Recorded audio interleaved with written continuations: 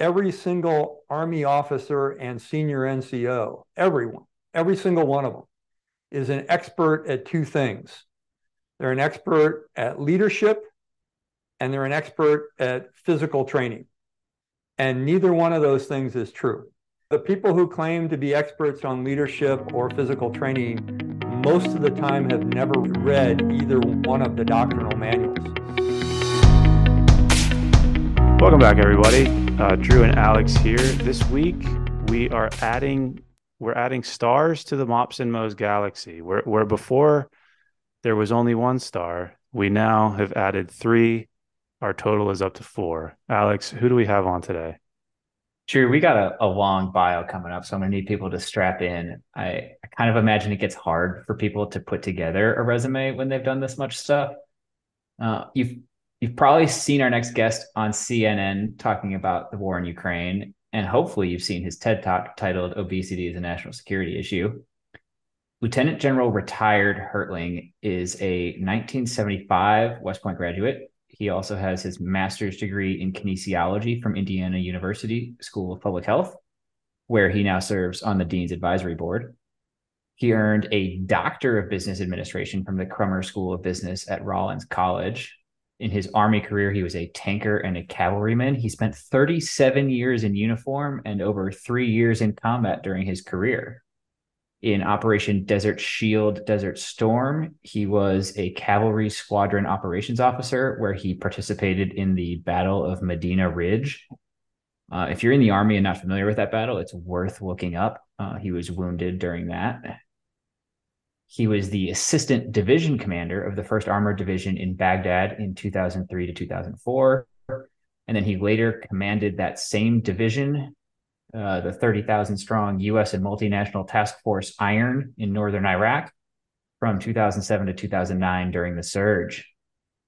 On 9/11, he was serving in the Pentagon as the J-7 Chief of War Plans, and he has served or commanded in every level from platoon to field army. For our purposes here, though, and this actually wasn't even mentioned in the CNN bio that I pulled most of that from, it is also important to note that he taught in the Department of Physical Education at West Point, and that he was TRADOC's first Deputy Commanding General for initial military training. In that capacity, he led significant change in several areas, including integrating new training methods into basic combat training, advanced individual training, and the basic officer leadership course. His team revised the Army's warrior tasks and battle drills and developed further training in rifle marksmanship, combatives, values instruction, first aid, and cultural training. They implemented the Soldier Athlete Initiative, which brought about innovative changes in physical readiness training and the introduction of athletic trainers and physical therapists to training units, also integrating performance nutrition into Army dining facilities. He even tried to change the PT test, but he was not quite successful. We talk about that a little bit in this episode. It took a few more years before the Army was fully ready for a change like that.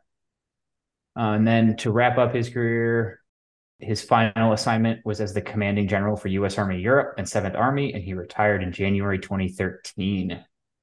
Since then, Hertling has become an advisor on medical global strategy and physician leadership. He has developed a successful healthcare leadership course that he teaches at several organizations. In 2013, he was appointed as one of the members of the President's Council on Sports, Fitness, and Nutrition, and he serves as a senior advisor to Mission Readiness, a nonprofit bipartisan organization of retired military leaders who call for investment in America's youth. And he also serves as an advisory member to Operation Gratitude, a California-based organization which supports service members, first responders, and healthcare providers. As I said up front, he's a national security and military analyst for CNN and a public speaker on leadership, strategy, physical fitness, eliminating obesity, and American youth. So yeah, I think if you're still with us at this point, needless to say, General Hertling has done a lot. But having said all of that, one of the key reasons we had him on is that while a major in the 1980s, Major Mark Hertling wrote a piece entitled Physical Training for the Modern Battlefield, Are We Tough Enough? And we will include a link to this in the show notes, but it's a very interesting take on the state of the sort of physical culture of the American military essentially during the Cold War and comparing that to perceptions around what we believed was the case for the, I guess at the time, the Soviets.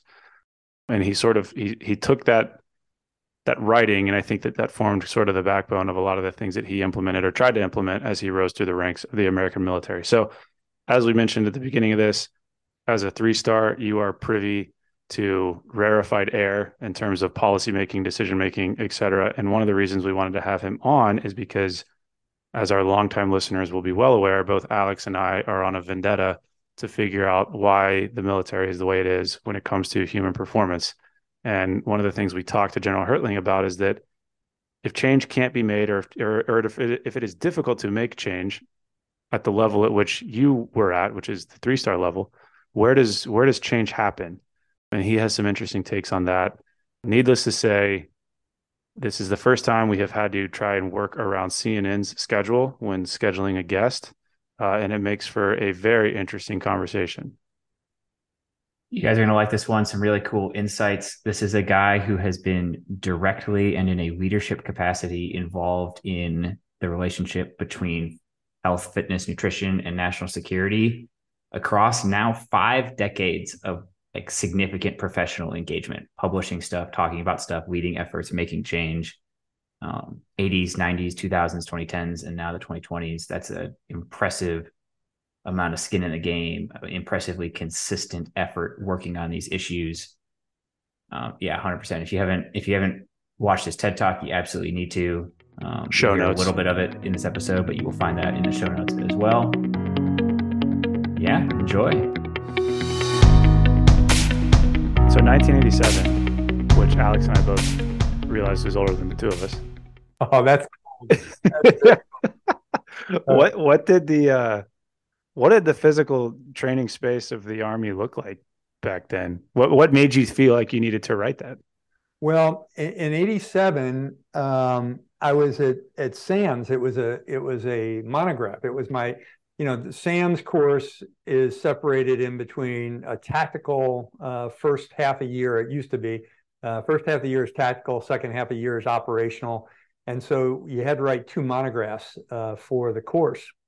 And I had just come out of West Point. Let's go back a couple of more years to 1983. I was told by the Army that I was going to be sent to grad school and then teach in the PE department at West Point, a very cerebral job, actually. So I went off to get a master's at Indiana University in exercise physiology, taught at West Point for a couple of years.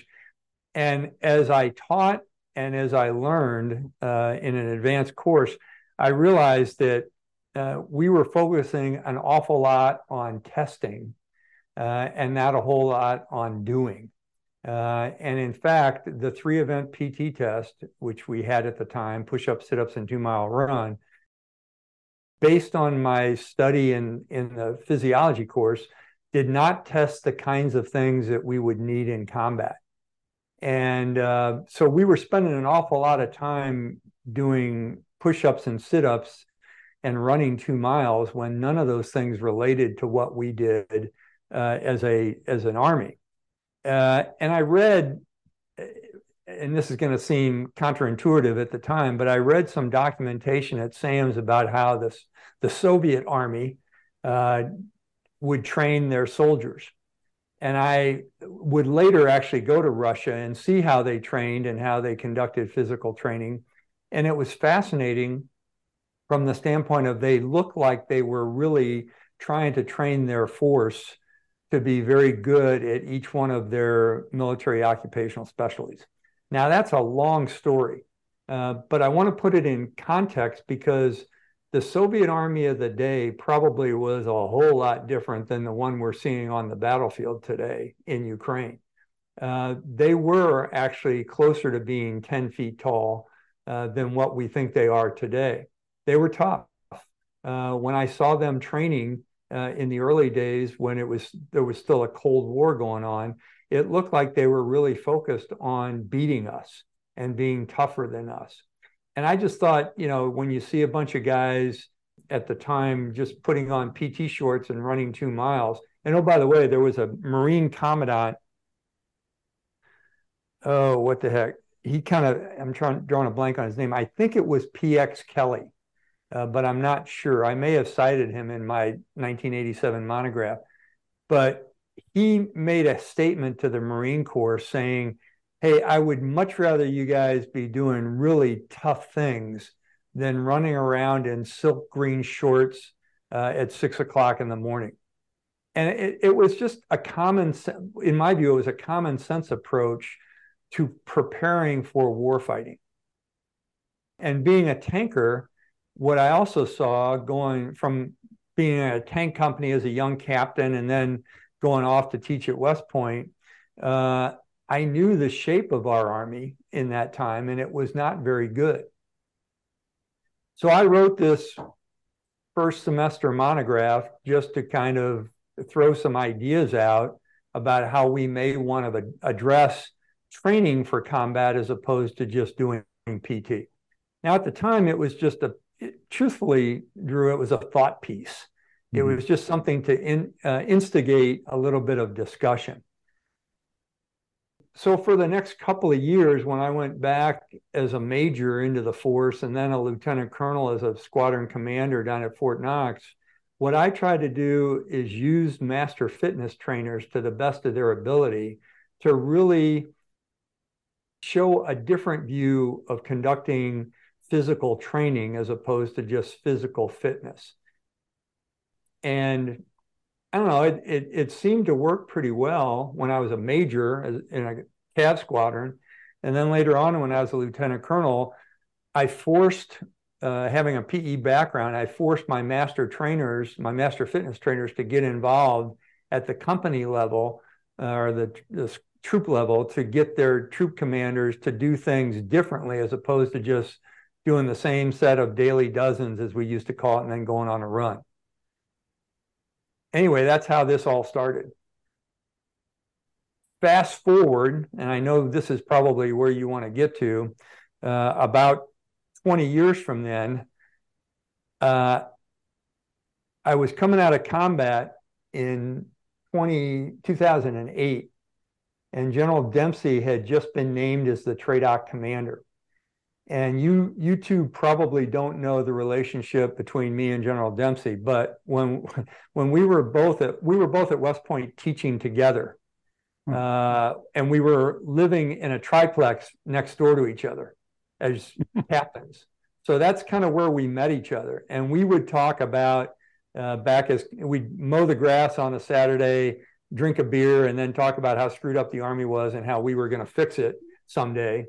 And then a couple of years later, we found ourselves in positions where we could be fixing it.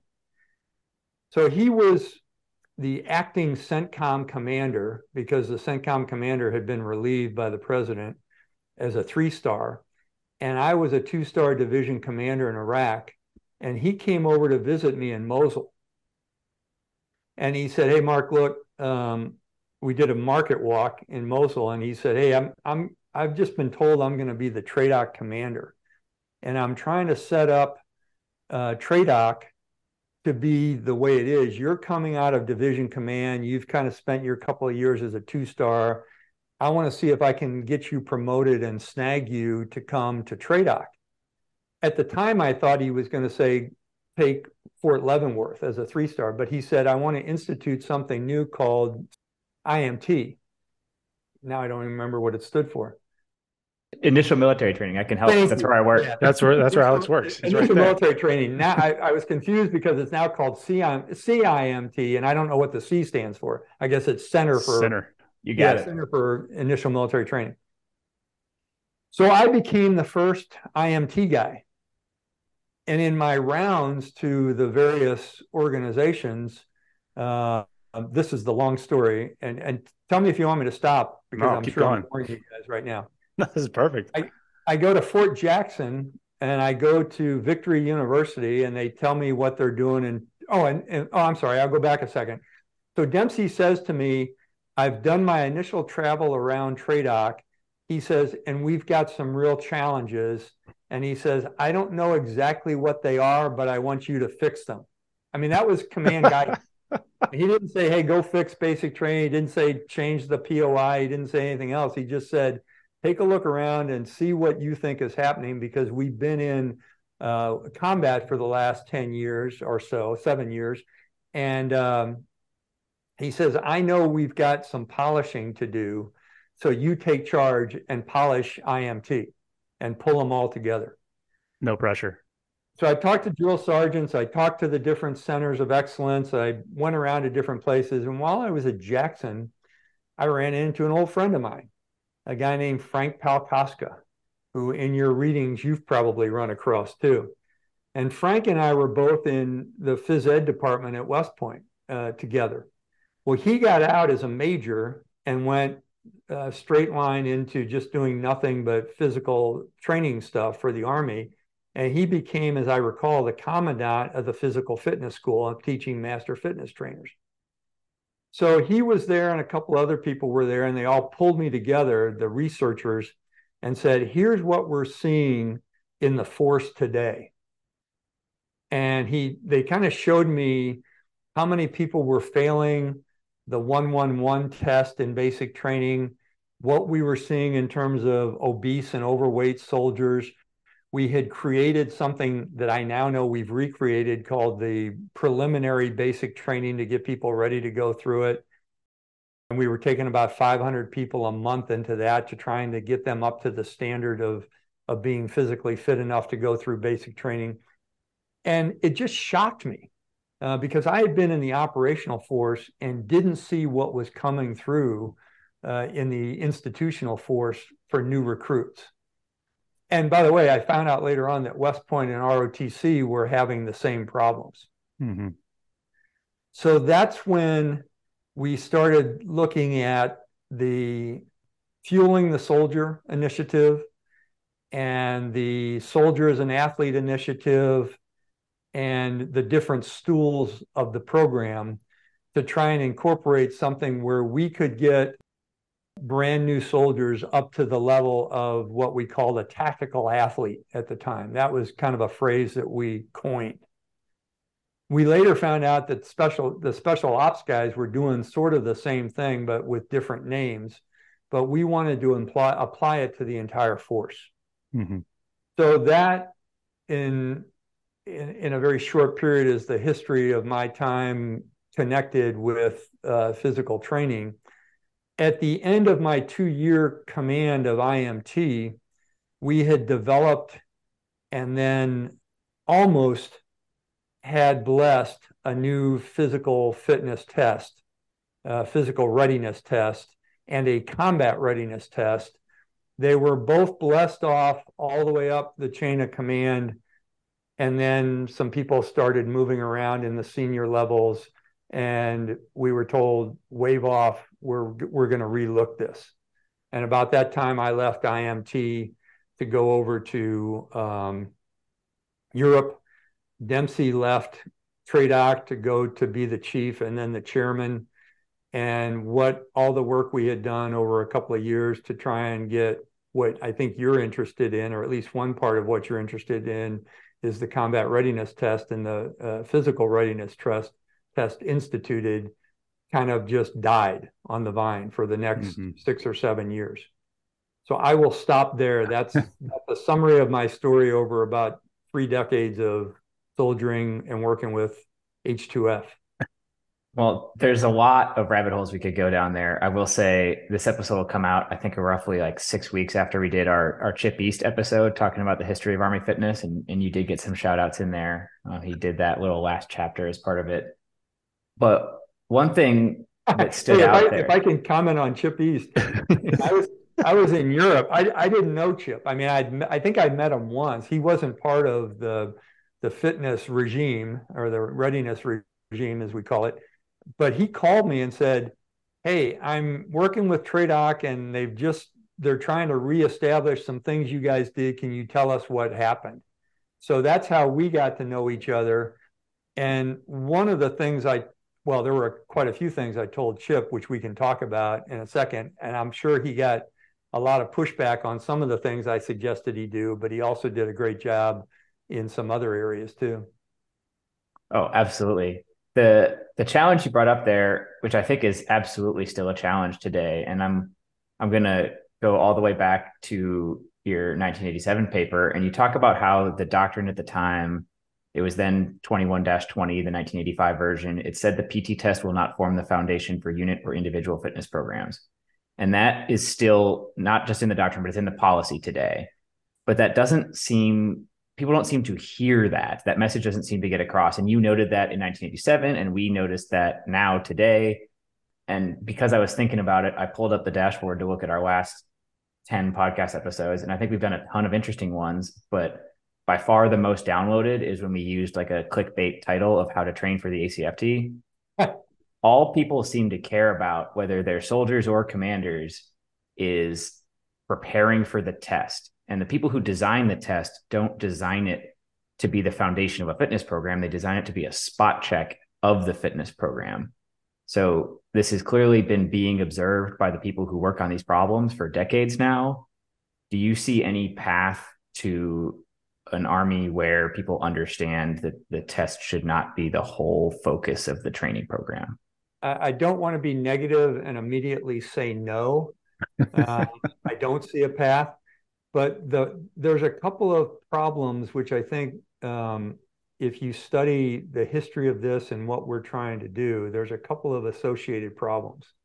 First of all, the first problem is, as you guys know, is if you're a commander out there, if you're a company commander or a platoon leader, you're going to be judged by the scores of things you do, whether it's the rifle marksmanship or, you know, your supply accountability or your table 8 tank ranges or whatever. And one of the biggest things that we test, because we have to, is allegedly the physical readiness or physical fitness of our soldiers. And that's the thing that's most tested. And it's put on our efficiency reports, both officer and NCO, I think, at least it used to be when I was still in. So it's a glaring stoplight of how good you are as a leader, reflected in how good your soldiers are in many areas, most importantly, physical fitness. Secondly, we are, the Army soldiering is a physical sport. I mean, it requires a level of fitness and readiness that not all organizations require. So it becomes important. The third thing, and this is something I told Chip with kind of a tongue in cheek, I said, hey, Chip, one of the things I've learned now that I'm more senior is every single Army officer and senior NCO, every single one of them is an expert at two things. They're an expert at leadership and they're an expert at physical training. And neither one of those things is true. The people who claim to be experts on leadership or physical training most of the time have never read either one of the doctrinal manuals. Neither one of them have advanced training on either leadership or fitness. It's what they've learned from other people. So in order to break this cycle of saying, you know, how do we change from going away from a test-based training program into a results-based and an action-based training program, you're going to have to break cultural norms between the old guys and the young guys. So those are the challenges we face in getting to the point where people see, hey, I've got to really train people for the physical demands of combat as opposed to just scoring X amount of points on 5 different events. The tests are made, I think the new test is made, and the old test that we recommend, the old 2 tests that we recommended back in 2011 were based on our best assessment of what muscles and anatomical systems, biological systems, the body uses to counter fear, counter fatigue, and prepare for really tough work. You can train for those things, but as soon as you start measuring them, it becomes detrimental to really training them. The other thing, truthfully, I'd say is our last 2 wars have not really tested the things that we say we need in soldiers. because we've been on FOBs and we eat a lot of really bad food and we don't get a whole lot of sleep. So we are not that tactical athlete that we say we want to be, that super athlete geared toward combat. And we have, unfortunately, a lot of overweight, out of shape people in our ranks, and it's getting worse. It's worse than when I was in IMT. Well, I'm glad you brought that up because this is something that we have talked about on numerous episodes. Just this idea of like people have been shouting about these metrics getting worse for decades and they continue to trend down. And so my question for you is, as a retired 3-star general, you're in like rarefied air when it comes to just perspective on the force, ability to make change. If it doesn't happen at that level, like if you're still being hamstrung at that level to create the types of changes that you know need to happen, where does it come from? Like how do we, move the needle in the right direction in terms of some of these metrics that just keep getting worse? Couple things on that. First of all, this isn't an Army issue. This is a society issue.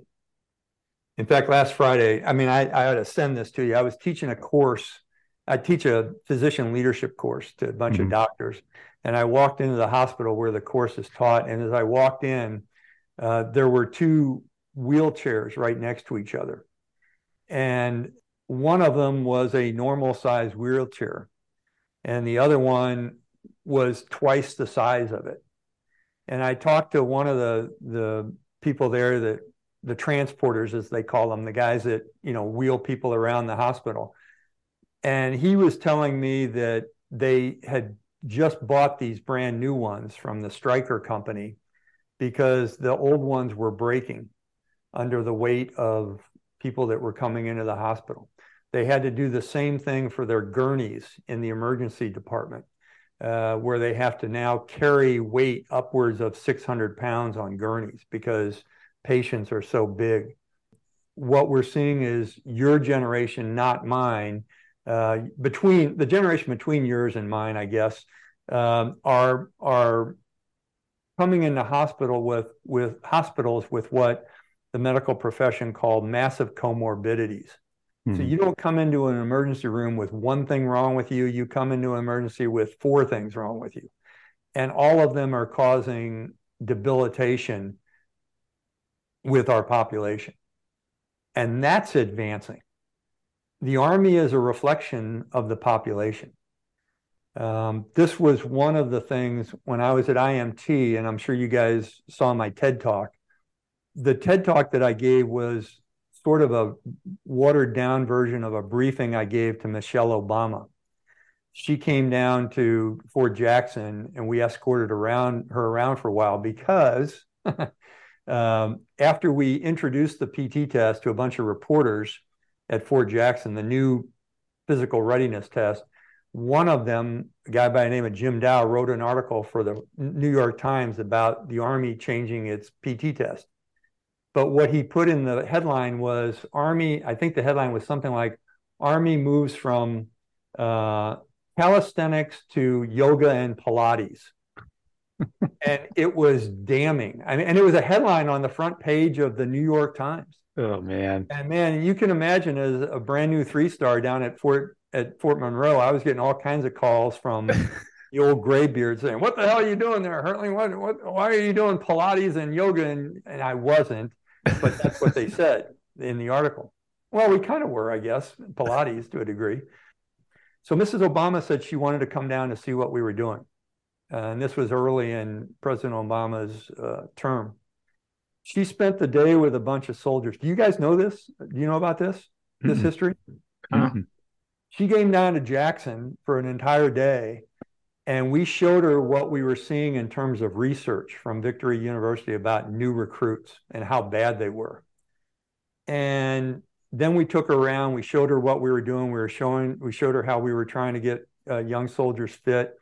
And at the end of an entire day, she was literally there about 9 hours. At the end of the day, she pulled me aside and she said, "You got to help me." She said, "You've got to help me get the rest of the country on board with this. And I said, by that time I was feeling kind of comfortable with her. And I said, I'm sorry, ma'am, I just got new assignment to go over and take command of Europe.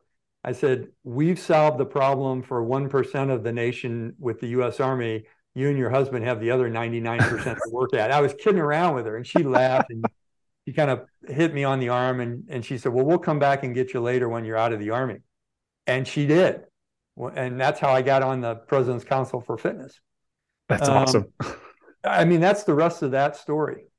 But it was kind of interesting because I think she noticed the problem that we were having was not one of just people being out of shape, but how it was affecting. And part of the reason we did this was because it was affecting how much money the Army was spending on repairing injured people that were out of shape and treating guys who were breaking, guys and gals who were breaking, having stress fractures, couldn't run a mile, all this other stuff.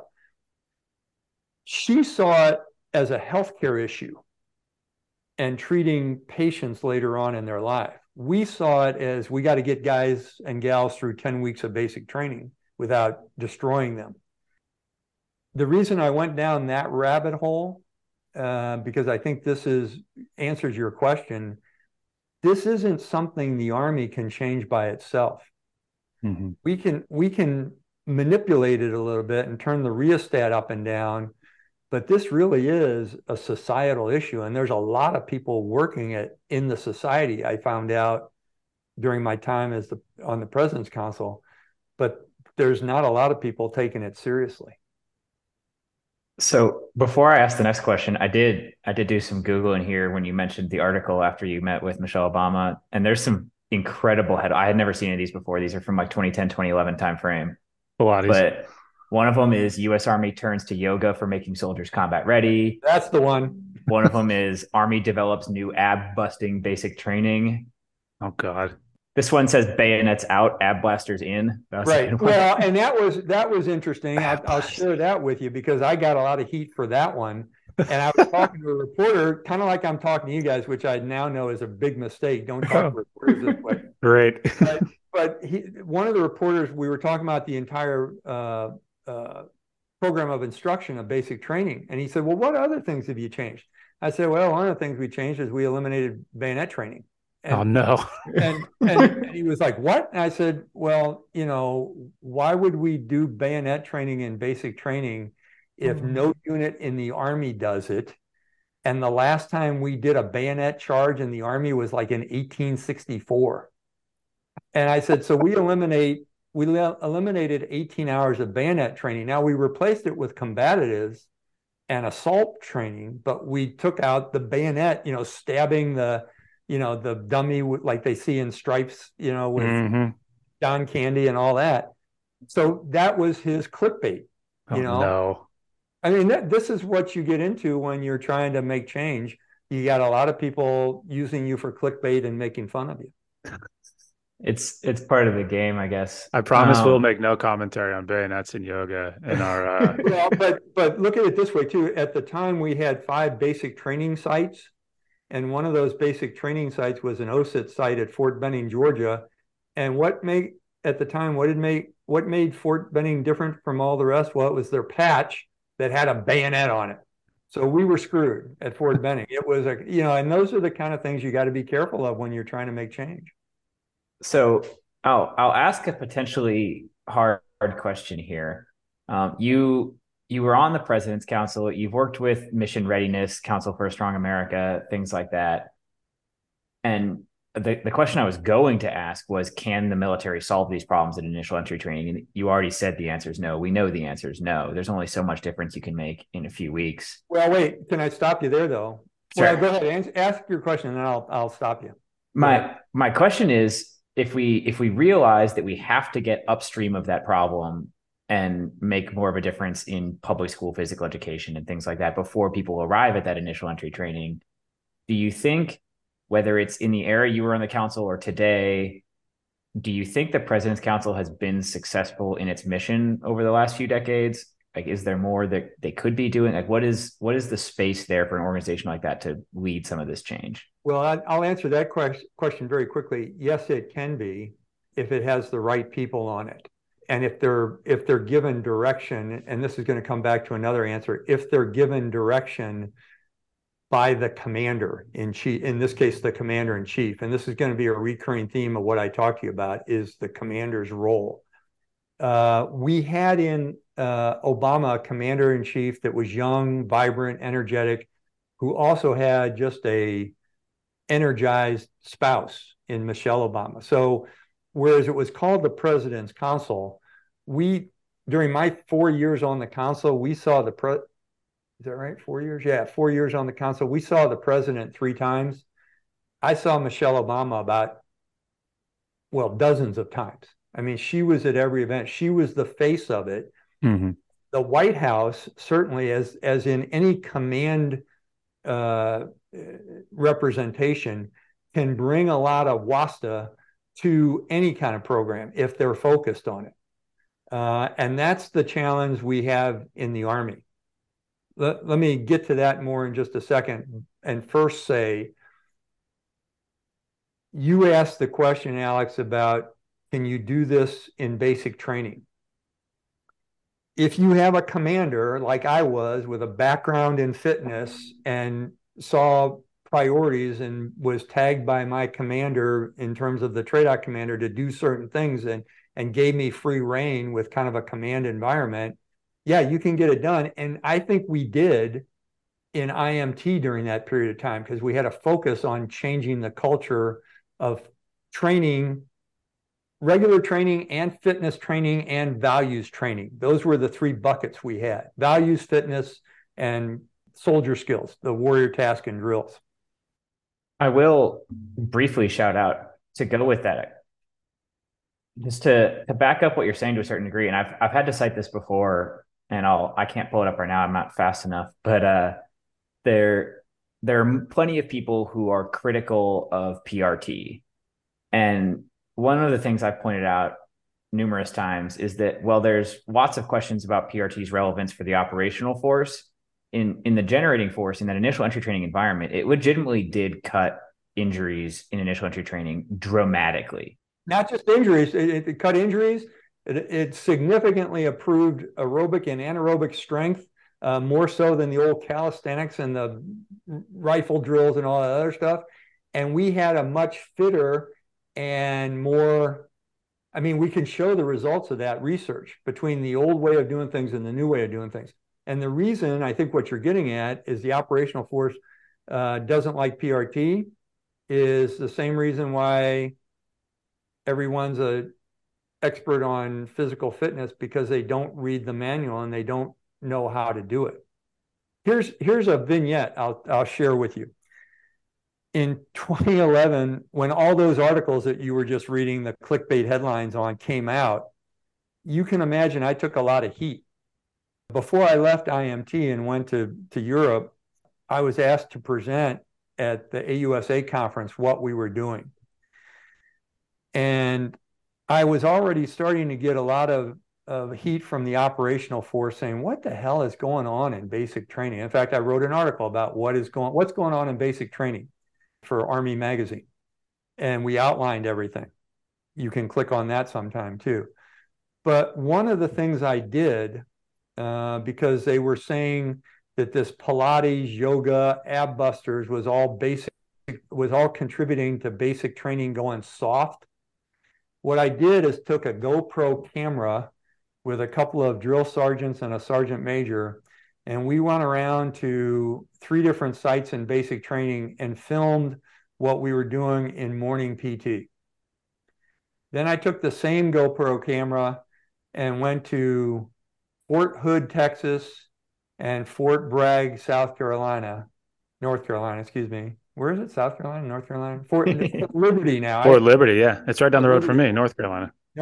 Fort Liberty, North Carolina. And we filmed, without their knowing it, operational units doing physical training in the morning.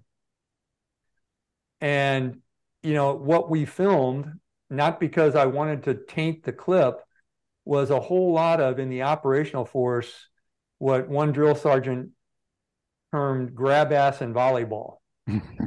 it was 15 minutes of stretching, a couple of calisthenics, and then a 18-mile run or whatever it was of misery and agony. And then it was more stretching. So it was exactly what we were trying to counter in the operational force. In the institutional force, we could control what was going on. We controlled the training sessions, we controlled the dining facilities, we controlled the sleep cycles, and there was no interference. To add more to that vignette, when I went to Europe, I got a call right before I arrived in Heidelberg as the commander later on, and it was the G4. And he said, "Hey, sir," he says, "I'm just probing before you get over here. Are you going to want to do some of this soldier athlete stuff over here in Europe? Because I got to get ready for it in terms of the mess halls and what we're doing." And me and the USAREUR G3 want to know how you're going to handle this stuff. So I said, it was, we put it together for the operation, for the institutional force, but let's give it a try in the operational force. And he goes, "Well, there's going to be some major problems." So we went go for green in Europe. But when you go for green in the mess hall, you're now competing, instead of with other mess halls in the basic training or advanced training, you're now competing with schnitzel and beer downtown, or McDonald's or Burger King on the post. Mm-hmm. So from a health food perspective, it's a different environment. But we still instituted it. I had a young woman who I'm sure you've run into by the name of Nicole, but her husband was a lieutenant colonel, and she was getting her master's in nutrition in Europe. She was a spouse, and she was working with the DoD schools, and she came to me and she said, "Hey, you did this fueling the soldier in basic training. We want to do fueling the future in DoD schools." So she took a couple of pilot studies in Heidelberg and I think in Friedberg, and introduced to DoD schools what we were doing in the Army in terms of healthy eating. So she gets the proper shout out, since I know both Leths. Nicole Leth is with the Belvoir Army Wellness Center, doing all that kind of stuff. So Nicole is doing fantastic things. I've talked to her a bunch of times. And then her husband, Al Leth, is at the War College, also involved in fitness. Yeah. But he was a DPE guy too. Yeah. Nicole went on to try and do an H2F for the joint force, as I recall. And they called me and asked me what my biggest problem was. And this, I'm now circling back to what we started to talk about. I said, they had an Air Force colonel in charge, I think in the Pentagon, and they had a small team. And I said, "Hey, look, you're not going to go anywhere trying to make all these changes because you're a staff guy in the Pentagon. No one is going to listen to you until you get commanders in charge and commanders involved and train commanders. It's going to fall in it." And she, "Oh, no, we've got it." And this Air Force lieutenant colonel was, "Oh, I got it under control and everything's great. And I got all kinds of support." And I said, "Okay, all right, dude, knock yourself out." And I think it pretty well failed. And that's a horrible thing to say, but they didn't get anywhere with it, I don't think, from a joint perspective. I don't know if it's the same initiative as that. There's lots of talk around what's called total force fitness, which is the DoD's overall concept. And it has floated, and I don't know how many TFF people listen to this, but I certainly work with a few of them. It exists. It is there. There is a document. There's a J. Rockham and a DoD and a capability, like all the documents you need to generate requirements and things like that. That all exists, but it doesn't really have a home. It doesn't have a clear owner. It has changed who the proponent is a lot, and there's a framework, but there's no action necessarily. There's some great work that's been put onto it. I'm sorry I denigrated it. There's been some great work, but the military is run by commanders, and until you get a commander doing something and putting emphasis behind it, and that was what was interesting at TRADOC when I got there. When I went down to Fort Jackson and ran into Frank Palakowska and a couple of the other folks down there, I said, if you've seen this stuff now for 5 or 6 years going on, how come you guys haven't done anything about it? And the answer I got was, because we've never had a support. Now we've got a former DPE guy. You can help us. So, okay, I understand where you're going with this. And that's kind of the lesson learned. So it's a two-pronged issue. First of all, you need a commander to be in charge. But as I told you before, all commanders are experts already. So you've got to change their view of the world and show them really what the importance of this stuff is. How do you do that? How did you have success doing that? Or did you? You got to have a commander in charge, period. I mean, as the commander of IMT, working with 5 different training, basic training bases and 27 different AIT bases, I was able to say, this is what you guys are going to do. And your mess halls are going to institute fueling the soldier. And over a 2-year period, it happened. Some to great degree, some to lesser degree, but it's holding people accountable. And it sounds like I'm saying I got it all right, Drew. Mm-hmm. I didn't. It was a spectrum of good to bad, but at least they were all doing it because it was part of what I asked them to do. Did you, and I mean, you kind of just answered this now, but I'm curious to elaborate on it. Again, being at your level, did you experience difficulty translating that message down to where you think that it matters the most, kind of the level of the troops or the boots on the ground, so to speak, just seeing what you saw, knowing what you know, and saying, this is the direction that we're going to go in. Okay, go and do it. And then that message has to translate across, I would imagine, hundreds, if not thousands of people. And like you mentioned, you land on this spectrum of like, these guys are doing it really well, these guys are doing it really poorly. How do you course correct, or how do you make sure that your message gets there and everyone's moving in the right direction? Well, I mean, there's millions, and this gets away from the physical training piece into the leadership piece.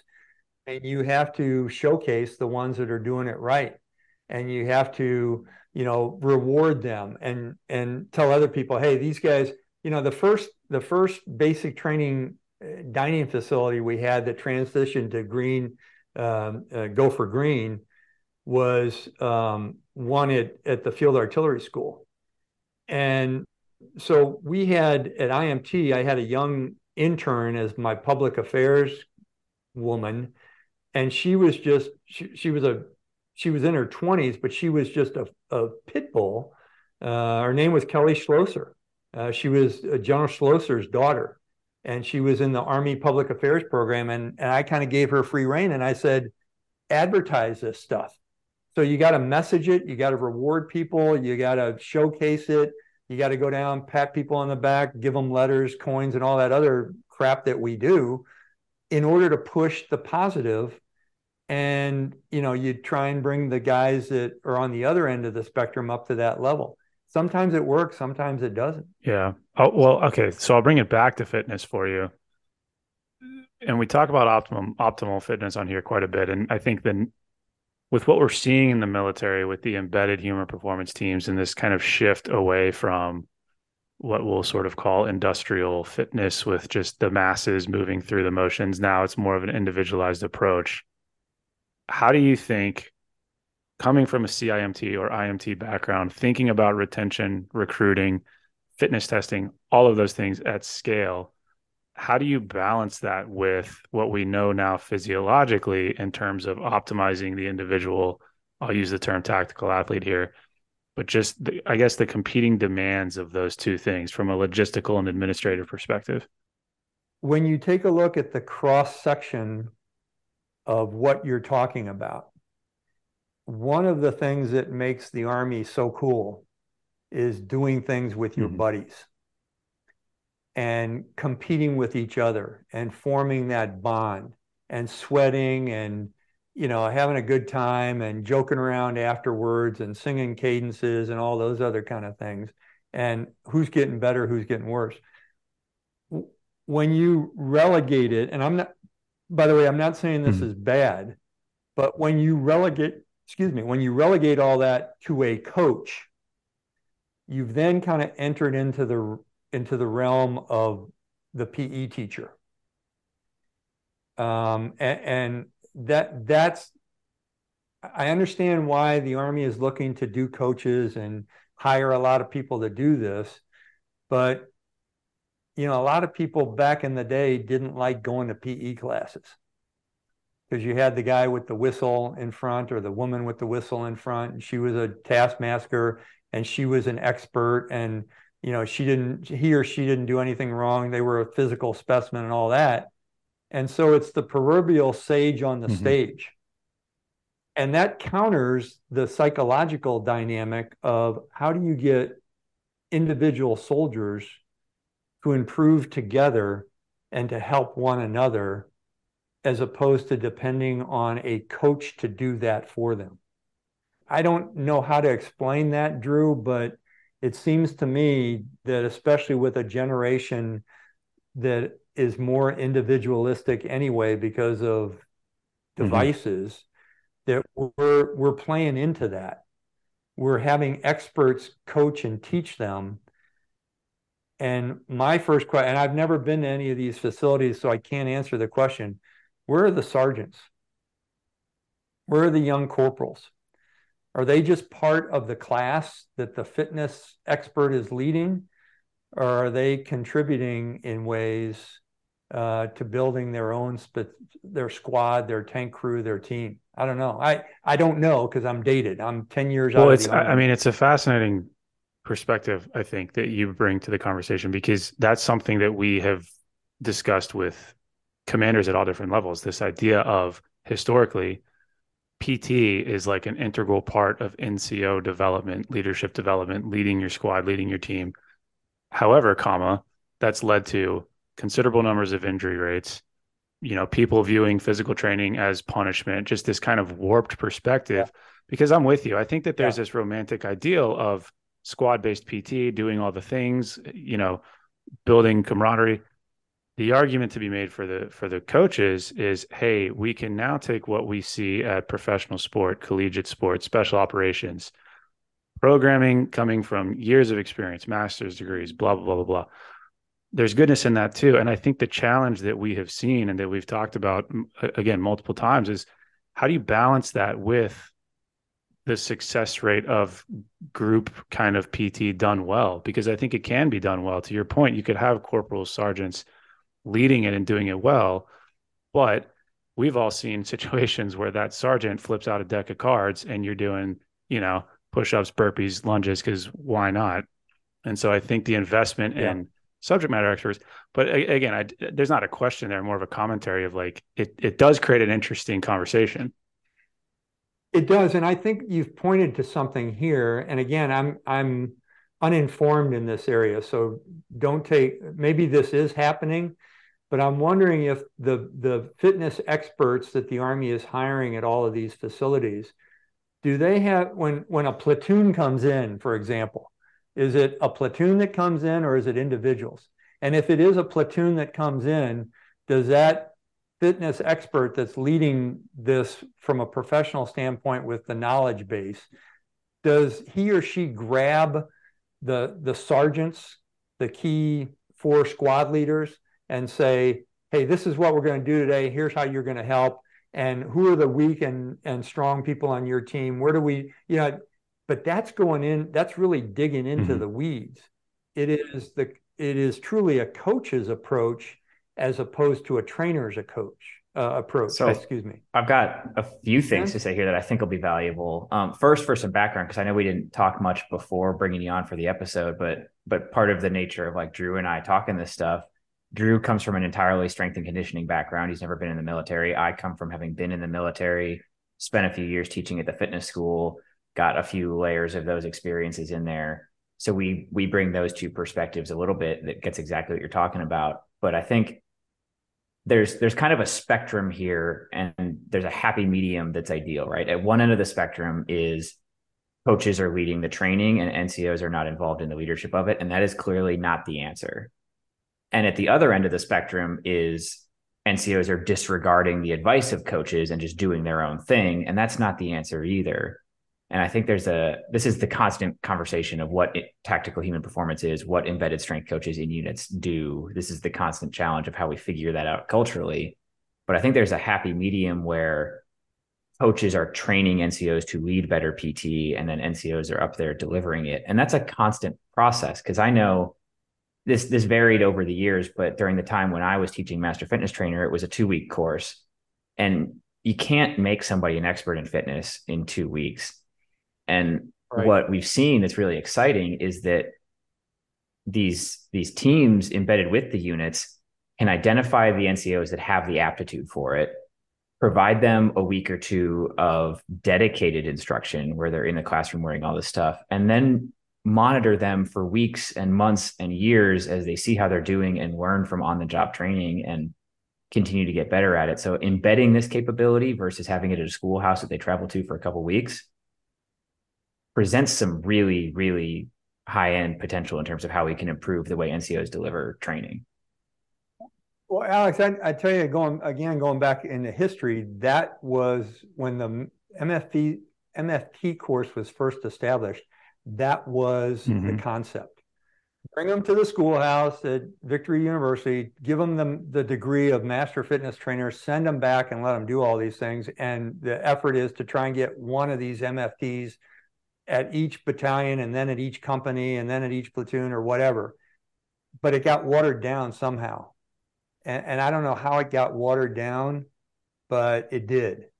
And the other thing that happened was in the MFT, because I know what it was like at the beginning and I know what it evolved to, it became, from the beginning, it was, here's the practical way to train your soldiers to be better. It evolved to a classroom discussion on kinesiology. And there was too much of a focus on book learning and paperwork as opposed to how do we incorporate this pragmatically. I agree with that completely. Shortly before the curriculum changed like as I got there, but I know shortly before I got there was a whole to-do about like teaching all these NCOs the Krebs cycle. And I cannot think of a situation where the thing that would determine success would be your knowledge of the Krebs cycle. I don't know. It's pretty important. Do you think, I mean, one of the kind of threads that Alex and I are pursuing right now is discussion with British military folks, because they have the physical fitness, like, I'm going to butcher this, but essentially it's an MOS for those guys. It's a full-time job. And one of the things that I have wondered about, always has been, by the way. Exactly. And it's, I mean, by all measures that I can see, it does well, but like MFT is an additional duty. And I think to your point about things getting watered down, I mean, I see this happen all the time. Like, yeah, they have the thing, they went and did the stuff and got the, cert or whatever, but because there's a million other things going on, that individual can't focus as much effort as they need to on training in such a way that reduces injury rates, increases readiness, blah, blah, blah, blah. So I wonder if that's part of the issue too, is that it's just not taken as seriously as you would want it to be, given that we preach people first all the time. But there are two other things that play a role in this too. And again, I'm not trying to insult anybody, but who do you send to the master fitness trainer course? This is exactly the question. It's the jock. It's the person that's already doing it. I mean, when you're a company commander, you say, "Yeah, I'm going to send Morrow to the MFT because he's really interested. He's a gym rat. He's there all the time." Those guys already know it. And they're now getting the advanced learning, if you will. But truthfully, a lot of those folks that are the jocks and the gym rats are going to come back with a whole lot of personal bias too. So maybe you should send to the MFT course somebody that doesn't want to go to it. I don't know. I'm spitballing here. But the other thing is, once you get them back, is their voice heard by the commander? And my experience is not much. Nope. Not much. I mean, they are not integrated into the training meetings, and they're not integrated into the what can we do to improve the battalion commander saying, again, how come my fitness scores aren't good? Master fitness trainer, what are you doing down there? It's like, it is a true cultural change. Well, you mentioned, and I'm flipping through back to your 87 paper. I'm not going to get to the quote in time, I don't think, but oh wait, I did find it. And I understand that Army warfighting has changed since then, but you mentioned that a review of 5 divisional level yearly training guidance memoranda shows no emphasis on contingency related physical training. And I mean, we can extrapolate that to present day, to your point, like the physical training plan is not briefed as part of the broader kind of battle rhythm of any organization that I've seen. And I think you touched on this with some of the Soviet stuff and kind of some of your vision of where maybe this could go, where it becomes enmeshed into that operational rhythm and it becomes a priority versus just saying it's a priority and blocking off an hour and a half a day to do whatever you want, basically. Well, and that may be a good point too with the master fitness trainers and you're involving them. I mean, I don't know how many young sergeants who you're going to send to the MFT course are going to have a knowledge of how to create a metal-driven training plan, but that's what they should be doing. I mean, if you're part of the, I don't know, 10th Mountain Division, well, it did kind of go that way for some of the infantry units where they said, hey, some of our things that we have to do are related toward long ruck marches. And the fad of the ruck march came to be. And that became, hey, instead of doing the sit-ups, push-ups, and, like you said, the card deck of burpees, the entire morning PT session is going to be a ruck march. Show up in gear. So those are the kind of things that some units, the more advanced units, will take a step toward. But I don't know. There's a lot of folks that get left behind too. So before I hit you with these questions, we are at the hour mark and I want to respect your time. Are you able to hang out for a few more minutes or do we need to wrap this thing up real quick? I can give you 10 more minutes. Okay. So go ahead. Yeah. So the first one of these somewhat rapid fire questions will be a little bit longer, but 10 years ago in your TED Talk, you described obesity as, and I'm using your words here, emerging threat that would have national security consequences in what you estimated as 20 to 30 years. We're now 10 years into that 20 to 30, and we are struggling to man the all-volunteer force. Do you think your timeline was on, or do you think this is getting worse faster than you might have expected even? It's getting worse faster. And it's because of the increase. During that TED Talk, I talked about the amount of screen time that our soldiers were spending on TV and new computers. This was 2010, remember. We're seeing more and more of that today. In fact, there's a great book called Generation Z that my wife is reading right now, talking about the deleterious effects of screen time to our nation's youth, not only from a physical perspective, but also from an emotional, social perspective. So yeah, I think we're getting there faster, and you can see it in pictures. I mean, I hate to say this, I shouldn't judge people, but I see photos of some of my former colleagues who are now general officers and colonels with their units, and it's like, man, I don't know if it's the new uniform, but there's some sloppy looking guys in there. And it's worse than it used to be. Now I'm sounding like an old guy. It's worse than it used to be. Now, I don't know if that's because they're putting on much more muscle mass, but I don't think so. They're bigger. And I think that is going to cause problems in the long term with health related issues. But I also see it in society working in healthcare. Yeah. It's horrible. So I'll leave that one where it is. And this next one takes a little bit of setup. I don't know if you read, it was then Major Matt Clark. I don't know if he's a lieutenant colonel now or not, but he wrote a 2-part series in the Modern Warfare Institute about the Army has a physical fitness problem. And one of the things he pointed out is he drew up a generic training cycle for a brigade combat team and like how much time is spent in the field and days where you have PT and days where you don't have PT and things like that. And he used it to articulate his point that we build up physical fitness pretty well in the early stages of a training cycle because we have more time in garrison and things like that when you're focused on individual tasks. And then we sacrifice it as we go into collective training and miss more and more physical training. And the end result is that we deploy soldiers at their lowest state of physical readiness over the course of the training cycle. Correct. And as I read your work and I read anybody who's looking at like a historical perspective on soldier performance on the battlefield, it's understood that their physical readiness is foundational to their performance in combat.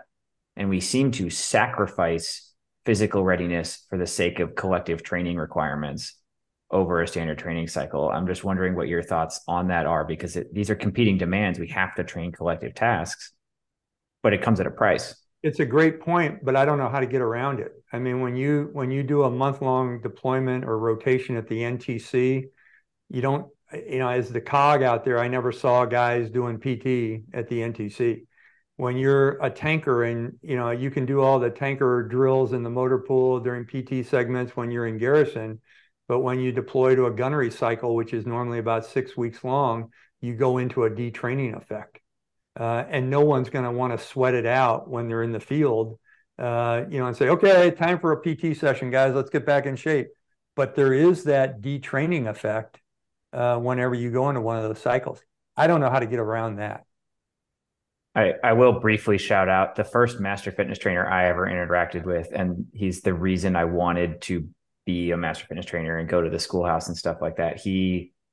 Sergeant Andrew Merritt. I don't honestly know if he's still on active duty. I got to look him up on Global. He was absolutely fantastic. And we had him routinely leading field PT for everybody who worked at the TOC in the infantry battalion I was in. And I vividly remember a bunch of PT sessions in the Ruba at NTC doing like 400s and things like that. So it is possible. It does happen. Well, that's good news. But that's the kind of guy you look up to, Yeah. And say, hey, that's what we want. Well, I know you mentioned you've got to bounce, so we wanted to first thank you for your time. This has been fantastic. And I know you mentioned your TED Talk, obviously your paper, just in terms of like the best place people can find out more about your stance on a lot of these things. Not really. He's got a book. We'll link that too in the show notes. We'll link your book in the show notes too. But here's what I'll tell you, that there has been a lot of people, especially those in the media, who have come back to me since I retired and wanted me to comment on the new physical readiness test, and I'm not going to go there. It's just one of those kind of things that, guys like Chip East put that together.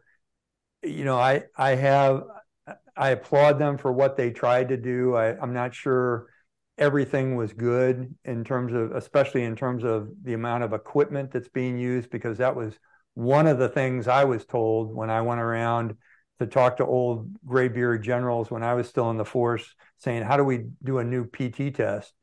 And some of the old guys who had done the 3-event test admitted to me, boy, we really screwed up. We really screwed this up. And I said, well, what would you have done different? And they said, well, we would have used the old 5-event test that they did at West Point, because that actually is a test of the kinds of things you need in combat. I don't know if you guys know what the 5-event test is, but it's horizontal ladder. I won't go into it. Mm-hmm. But, I've second guessed myself on what we recommended. I'm sure there's a lot of people throwing stones at the test that's out there right now, especially those in the reserve component. It is, I think, a good test, but it violates the one rule of you can't have a lot of equipment. You got to be able to do it anywhere.